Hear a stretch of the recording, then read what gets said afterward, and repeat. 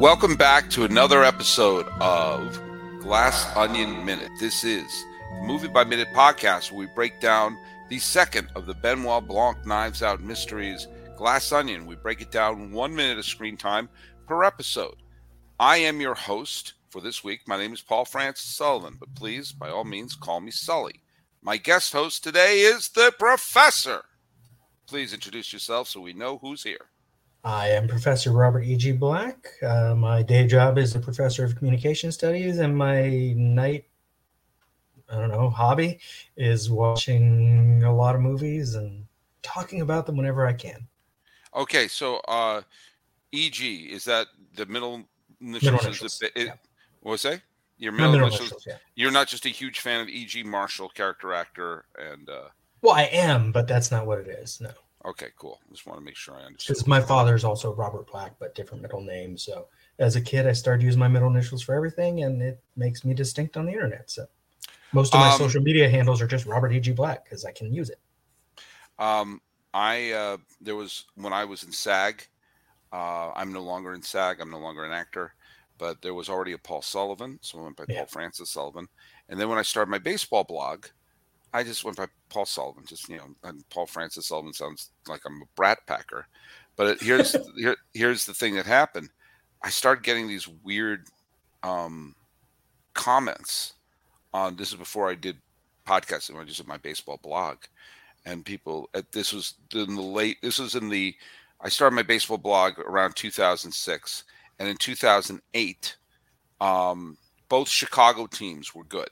The Cubs won their division. The White Sox won the division. I'm not a Chicago baseball fan, but I talked about every team on the blog. And I got a bunch of people every time I posted about the White Sox saying, "Oh, you're trying to have it both ways, huh? Oh, you're contradicting yourself, huh?" And I'm going, "What?"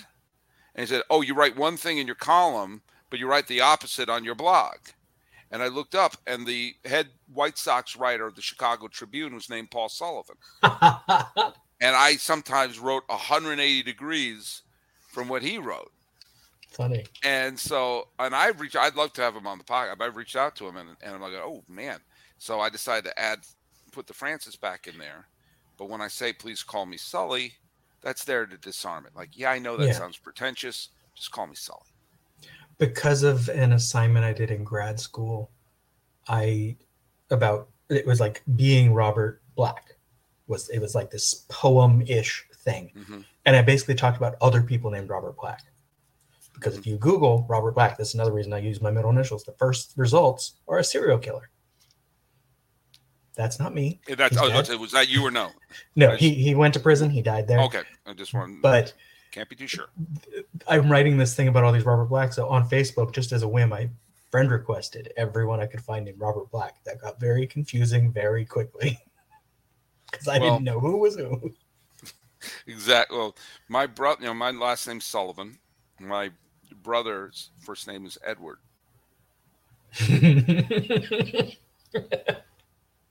My parents had a sense of humor.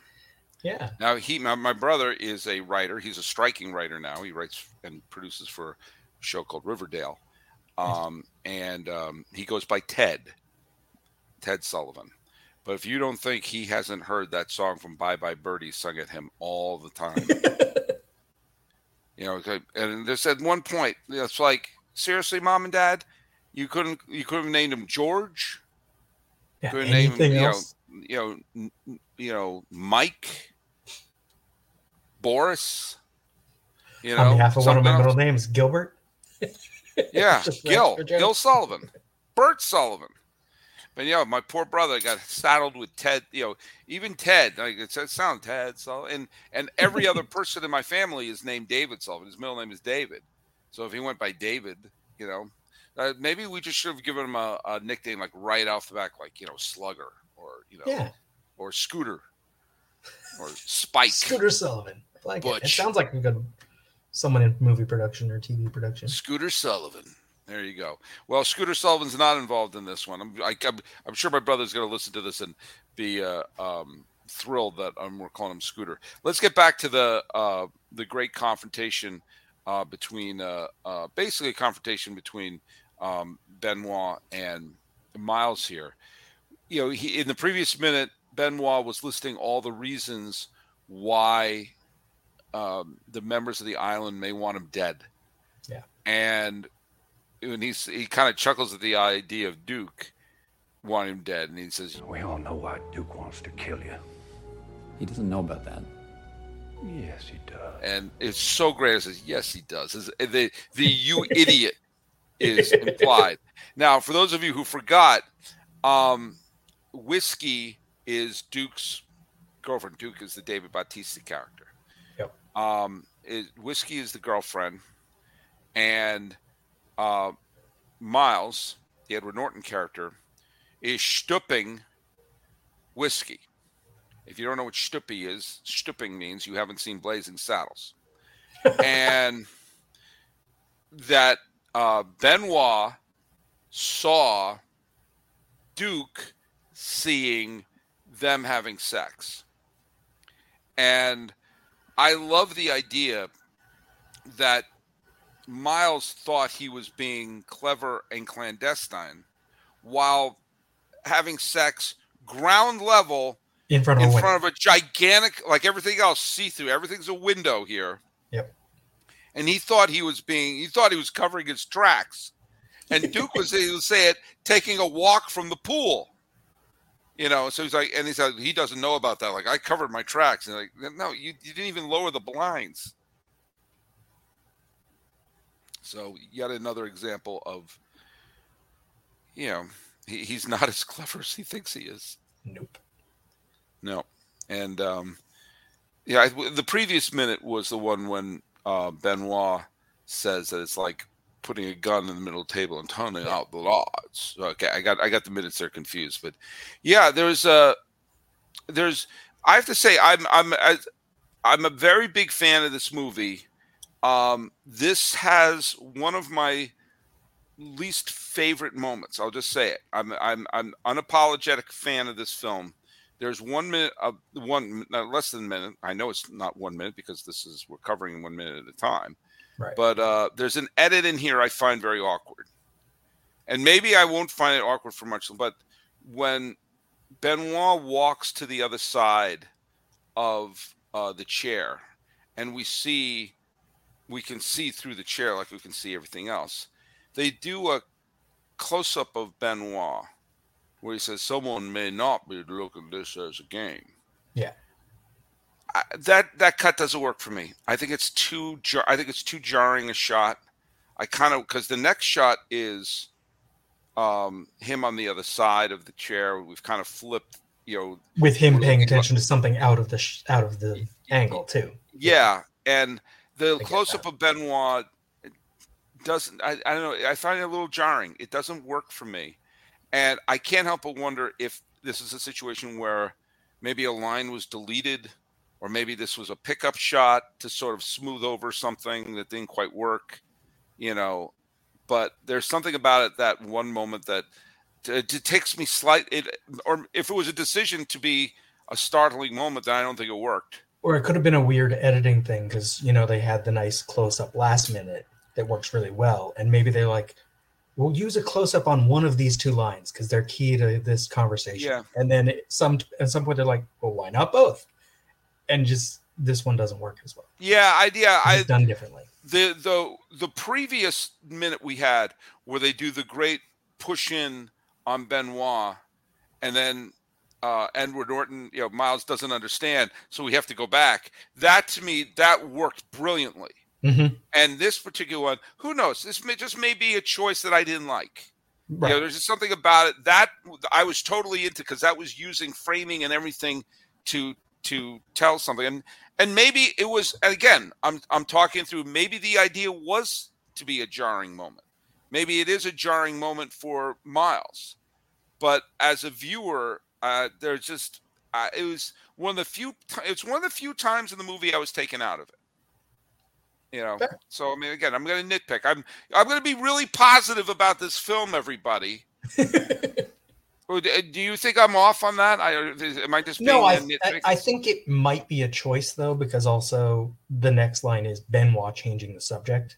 Yeah. Because he spots the napkin across the way.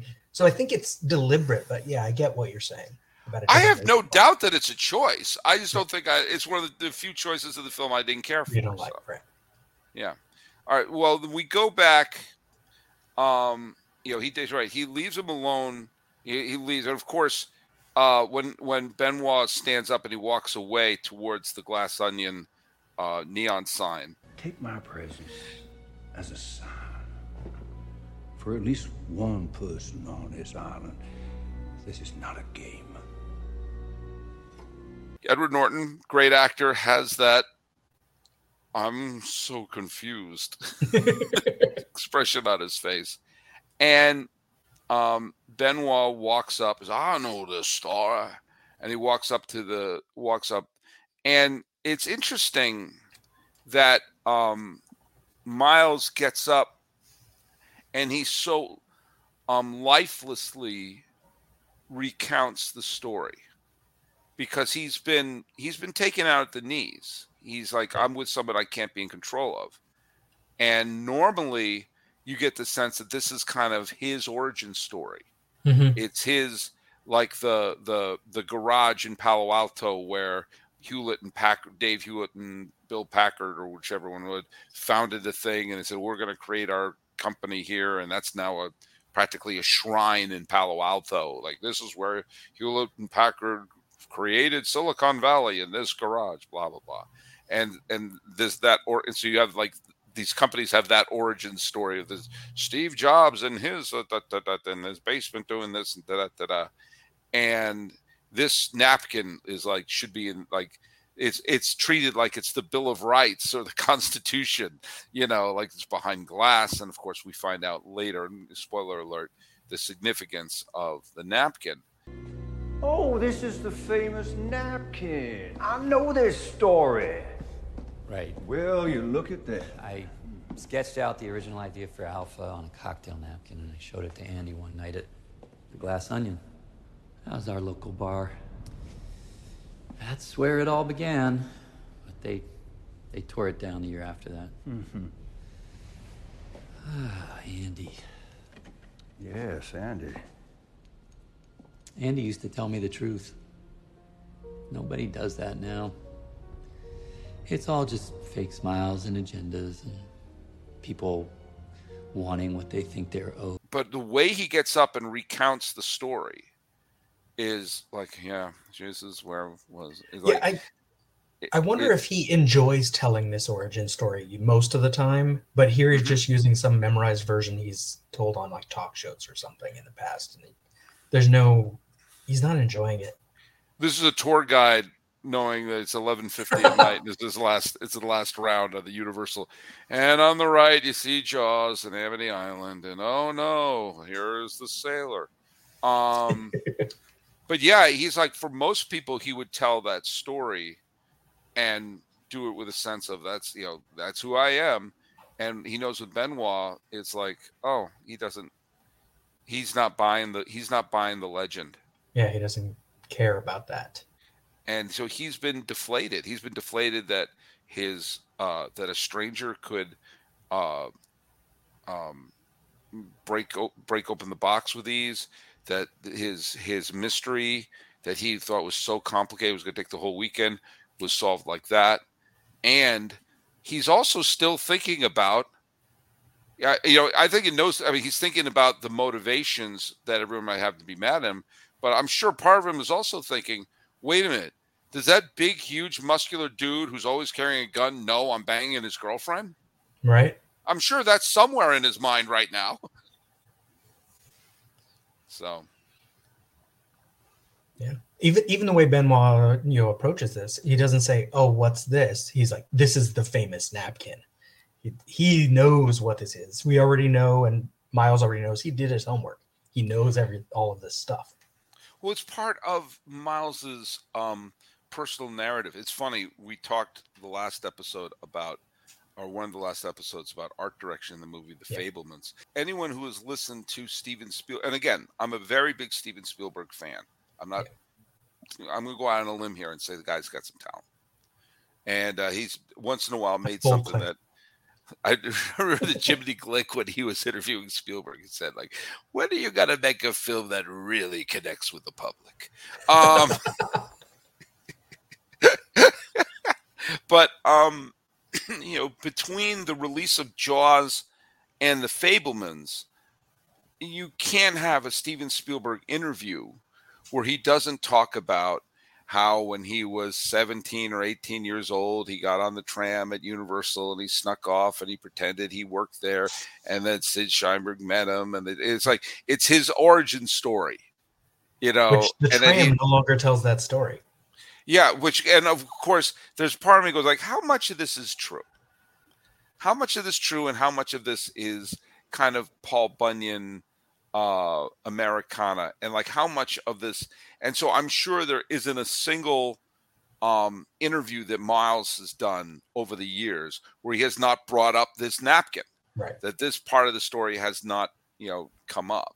It's the myth. So it's the myth. And so, he's with someone who's not buying the myth. So he's kind of tells it lifelessly.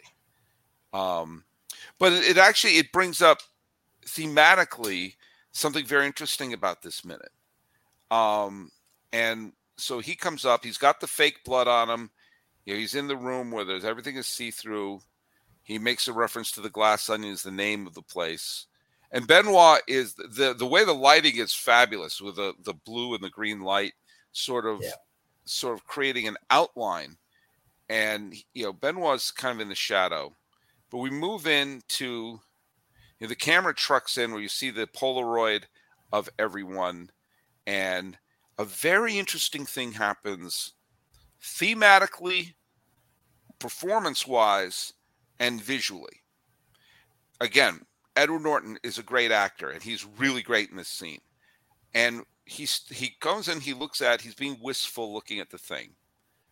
And he has one of the few honest moments in the film where he talks about, and there's a certain, as honest as he can be, where there's something somewhat disingenuous, but doesn't mean it's not being honest. Right. That he's saying he's wistful for the days of the Glass Onion, where they were all friends, and the Polaroid captured that moment where they were all kind of on equal footing. And was saying, basically saying now it's all, people with agendas and fake smiles. And it's a moment it's as vulnerable as he gets in the movie. It's as honest as he gets in the movie. And yet, what do they do with him visually while he's doing that? Do you see? This is a pop quiz time. You're the professor. You should be aware that every once in a while we're going to throw a pop quiz.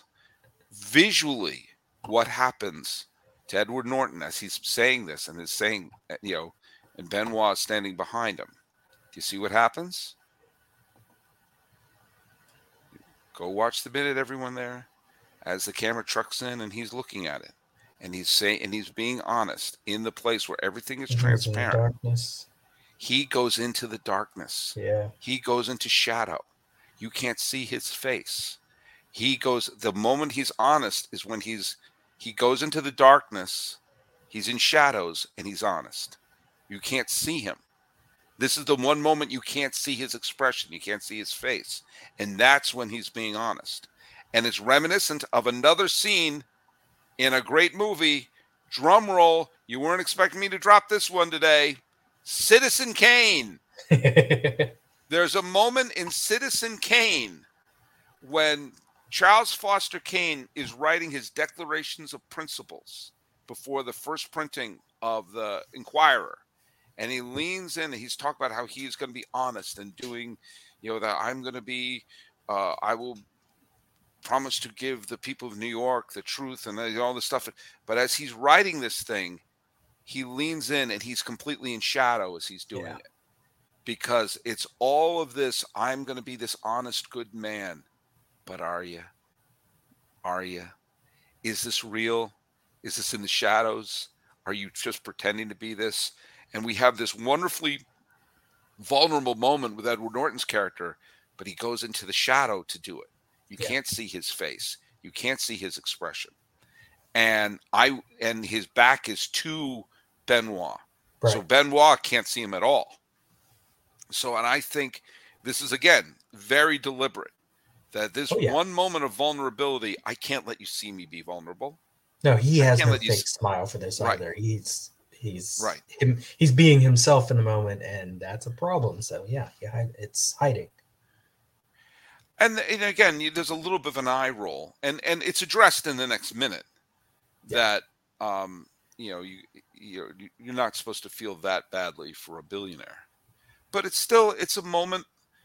It's a moment of fragility, and of course he can't show his face then, because that would mean being honest. And he has devised this whole weekend around, these are the most special people in my life. These are the people that mean everything to me. Right. And in this one moment in darkness, he could say, they're full of it. They're all fake. And he knows that because it was thrown right in his face that all the reasons why they would hate him. Which I only just realized something. Benoit listed everyone but Andy. Yeah. Well, yeah. And Miles didn't notice. I didn't notice until just now when I realized it's when he brings up Andy now in a different context that Miles gets sort of real. Yeah. And this is, and it's also because he's faced, and again, we won't get too spoilery, but he's face to face with something, a key part of the mystery is what he's looking at right now. And the whole idea of the napkin and the photo and who's real and who's being duplicitous. Which Benoit may have just noticed as well. That's right. Because he looked up close at the display. Mm-hmm. Absolutely. Well, I'm looking up close at you right now. We're going to talk about a couple of things in the next episode, but yeah. Hey, Professor, tell people where they can follow you. Follow currently. You look for Groundhog Day Project Minute by Minute or 50v20. That is a Movies by Minutes podcast about Groundhog Day, which I am very acquainted because I have seen that movie somewhere around 450 to 500 times. I don't know the exact number. And 50v20, where my daughter and I talk about LGBTQIA plus representation in pop culture. One ship at a time. Canon or not. And please, if you're enjoying the show, follow us at Glass Onion Min on Twitter. And please listen, rate, review, and subscribe on your podcatcher of choice. Well, that is it for Minute 53. But in Minute 54, will Miles continue this moment of honesty? We'll find out in the next episode of Glass Onion Minute. I'm your host this week. My name is Paul Francis Sullivan. Please call me Sully.